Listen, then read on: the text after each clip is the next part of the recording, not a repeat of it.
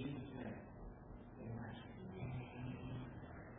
Ezra chapter 3, verses 8 through 13. Ezra chapter 3, verses 8 through 13. If you brought your Bible with you or have your phone, go ahead and you can look to that. So the word should appear on the screen. In fact, look down and hid behind the Word of God. I like that. Ezra chapter 3, starting at verse 8. Now in the second year, after their coming to the house of God at Jerusalem, in the second month of Zerubbabel, the son of Shealtiel, and Jeshua, the son of Jozadak, made a beginning, together with the rest of their kinsmen, the priests and the Levites, all who had come to Jerusalem from the captivity. They appointed the Levites from 20 years old and upwards to supervise the work on the house of the Lord. And Jeshua, with his sons and his brothers and Kadmiel, and his sons and the sons of Judah, together supervised the workmen in the house of God, along with the sons of Henadad and the Levites, their sons and brothers.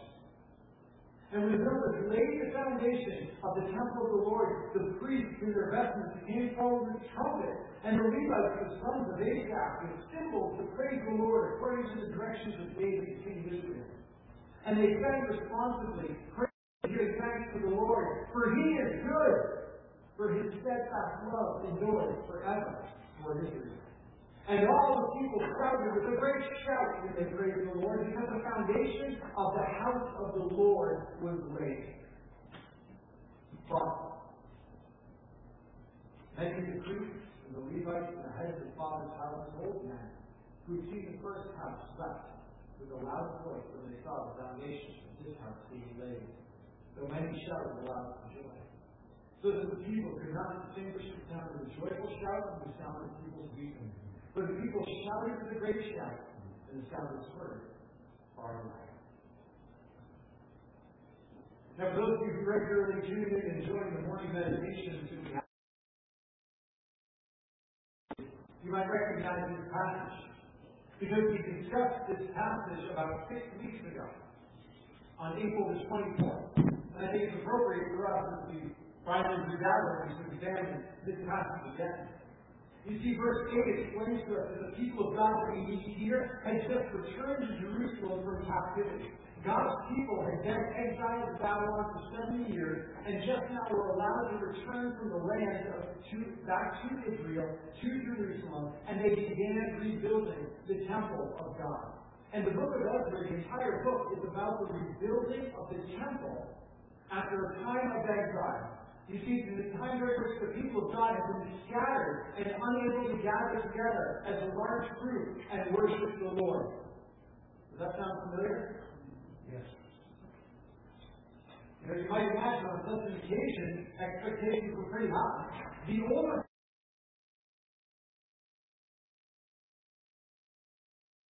expectations that they carried in their hearts at their return and rebuilding of the temple. We expect what we had before. We just want to return to normal, back to the way things were. But it wasn't. And verses 11 through 13 offer a striking picture. Many shouted with joy at the laying of the temple's foundation, but many of those who had seen the former temple, they realized that the foundation of this new temple, that the new temple was not going to match the former temple's glory and grandeur and size, and they wept aloud. And so verse 13 gives us this striking image. The people could not distinguish the sound of the joyful shout from the sound of people weeping. There was joy and there was weeping. There was celebration and there was lamentation. And friends, this is an accurate picture of what it looks like anytime we face change or transition. Because change or transition always brings with it celebration and it brings with it lamentation. And what you do more of has to do with your expectations. Change brings celebration and it brings lamentation. And what you do more of has to do with your expectations. You see, if you expect everything to just return to normal, and it doesn't, it causes lamentation, sorrow, anger, disappointment, such as those who wept that day. And there often exists for every one of us a temptation. You know, we have a temptation that we want to romanticize, and we want to go back to the good old days. You know, to exactly the way we was. However, the teacher in Ecclesiastes chapter 7, verse 10 says, "Say not, why were the former days better than these? For it's not from wisdom that you ask. It's not from wisdom that you ask." We always need to be cautious about romanticizing the past, the good old days, that they were so much better than today. You see, we can't cling to the past. But the teacher of Ecclesiastes actually spends the entire book of Ecclesiastes teaching us. It's all hevel. The Hebrew word hevel, vanity. It's like trying to grasp a vapor and it just slips through your fingers like a whiff of smoke. And even more than that, church, if our best days are behind us, then we are in awfully bad shape. I get annoyed, and I do a lot of weddings. And I get annoyed when the couple stands up at the reception and goes, "I just want to thank everyone here for joining us on the greatest day of our lives." This is the greatest? It's all downhill from here? Or we just celebrated graduation last week. And every graduation season, there's at least one graduate who during his or her speech says, "Remember, you fellow students, for these are the best days of our lives." Okay, those are the best days of your life, but you teach way too early. And there's nothing to look forward to from here. It's all downhill. Friends, if our best days are behind us, then we have nothing to hope for, nothing to long for, nothing to live for. And truly, what we were doing, was that the absolute, unassailable best way to do things? The best way to have things? The best way to organize things? Could it maybe be that even our expectations of wanting to return to normal are in danger of to miss something that might be even better? And that's not to say that there weren't great days in our past. I'm not mentioning any of the days of the people that have helped bring this church or any organization to where it is. We don't diminish the glory of God and how He has moved. However, friends, was that truly the best we could do? Are our best days truly behind us? Or are our best days ahead of us? Could it be that sometimes our expectations even limit us? That we won't strike out and attempt great things or new things. We won't discover new and more effective ways. We might not become because we long to be what we were before. Could it be that our best days are yet ahead of us? Because if our regathering expectations that everything will or should just go back to the way it always was, then we're going to be disappointed and angry at our regathering. Like those who left at the laying of the foundation to come. Similarly, friends, it would be foolishness for us to expect that as we regather now, we're going to forget or disregard the past. Because the past is full of wisdom.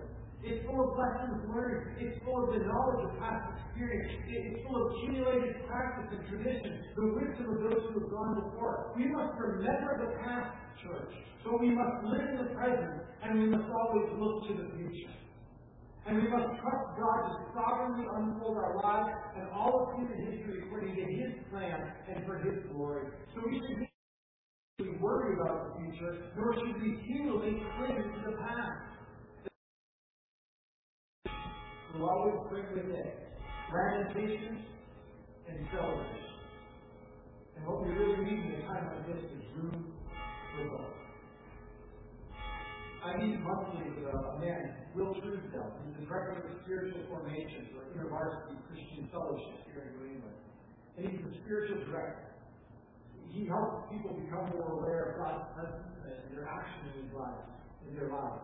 And as I said, he and I were meeting, and we were talking about the season of regathering. In our last meeting, I was expressing my own frustration, my own anger, my own exhaustion, my own disappointment.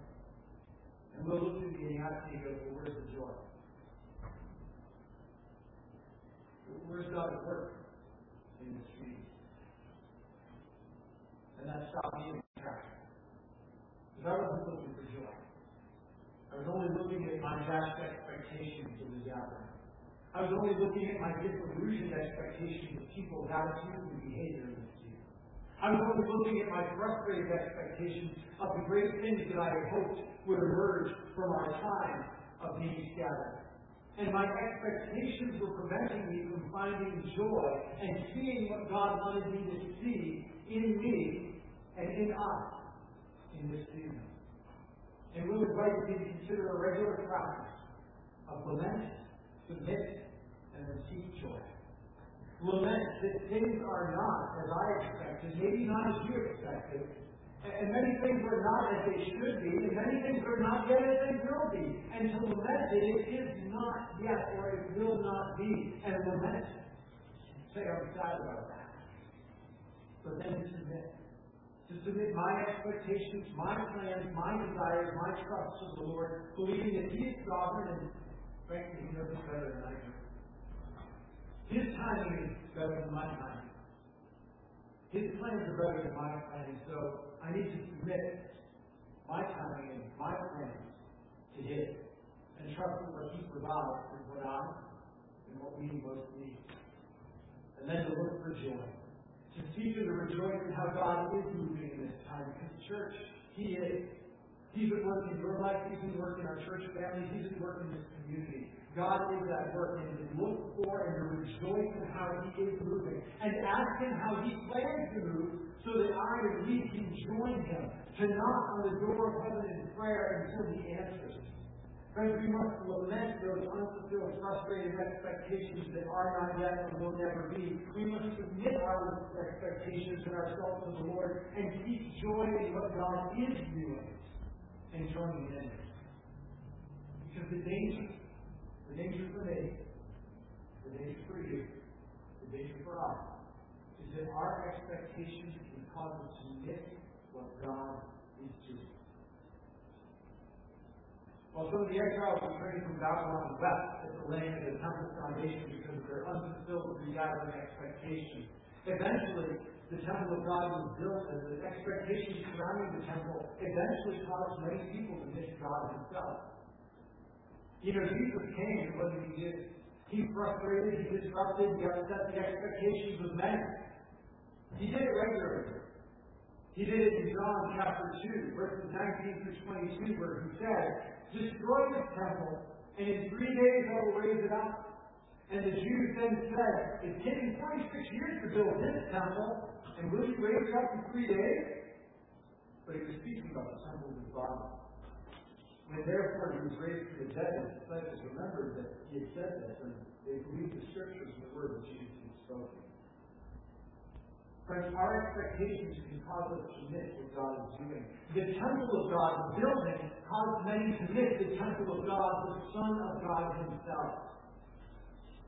We can become so attached to our expectations of normal, or the way it should be, that we miss what God Himself is doing. Expectations are not bad, but they can be dangerous when we cling to them more than we cling to God. We need to lament those unfulfilled, frustrated expectations that are not yet or may never be. We need to submit all of our expectations and ourselves to the Lord, and we need to seek joy in what God is doing and join in it. Because the gospel, the good news is that God has never been content to dwell in a building built by human hands. Whether that was the temple built upon the return from exile, whether that was the temple of Herod, which stood in Jesus' day, or whether this building, which was only built in 1837. Jesus is Emmanuel. He is God with us. God present amongst His people. He is the true temple where we meet God. And our worship of Him and our fellowship with Him is not dependent upon a building or a form or a ritual. Rather, Christ has become to us the temple of God. And He has left us His Spirit amongst us so that we now, His people, might be the temple of God. The Apostle Paul wrote to the Corinthian church in 1 Corinthians 6:19, "Or do you not know that your body is a temple of the Holy Spirit within you, whom you have from God?" The gospel, the good news, is that by faith we are now in the dwelling place of God. Our relationship with Him is not dependent upon place, building, form, or ritual. And the good news, the gospel, is that God is now building us, His people, together by faith into a temple, a place of God's presence. Paul wrote to the Ephesians that the household of God is, in Ephesians 2:20, built on the foundation of the apostles and the prophets, Jesus Christ Himself being the cornerstone, in whom the whole structure being joined together grows into a holy temple in the Lord. In Him you also are being built together into a dwelling place for God by the Spirit. In Him, you, plural, are being built together into a dwelling place for God by the Spirit. Friends, in our regathering, we have many expectations. Some realized and some not. Some here shouting, some here weeping. Some here celebrating, some here lamenting. But do not let your expectations cause you to miss what God is doing and what He wants to do and what He is building. His Spirit is building us into a temple. Do not let your attachment to expectations, to a building, to a form, or to a ritual, cause you to forget the gospel. That God by faith dwells not in building, but amongst His people. And more than that, church, God has missions for His people. And our mission is not to gather, but to scatter. Church, I'm glad we're coming back together, but let's remember that God's mission to His people is not to gather. It's to scatter. You might remember that Jesus' whole mission to His church is go. Go into all the world and make disciples of all nations. We gather, we should gather, we must gather for encouragement and strengthening, but this right here is not our mission. This is a means to our mission.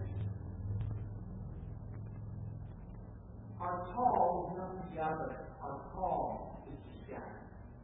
And this gathering is only a means to that mission.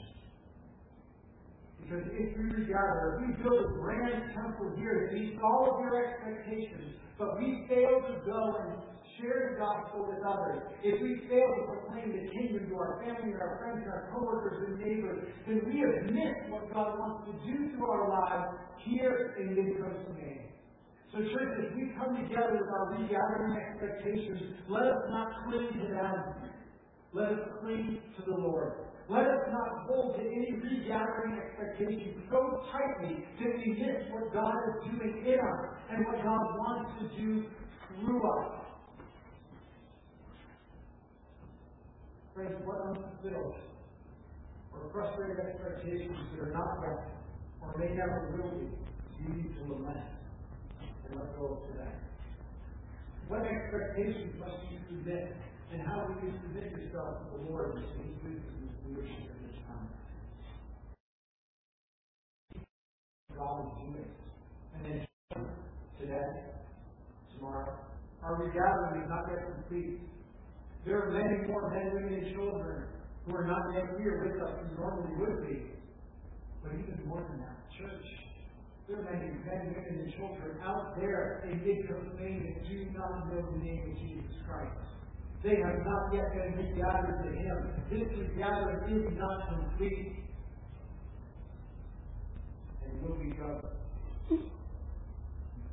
Are you ready and willing to scatter to them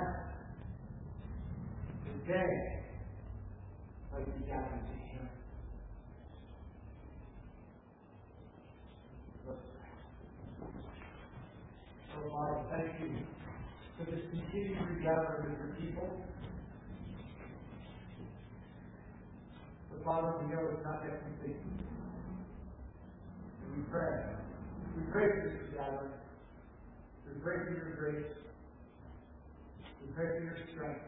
We pray that you help us to lay aside our expectations, to lay aside our rights, to lay aside ourselves, that we may cling to you and be part of the joy of your mission that you're going to accomplish in us and through us. For your name's sake and for your glory we pray. Amen.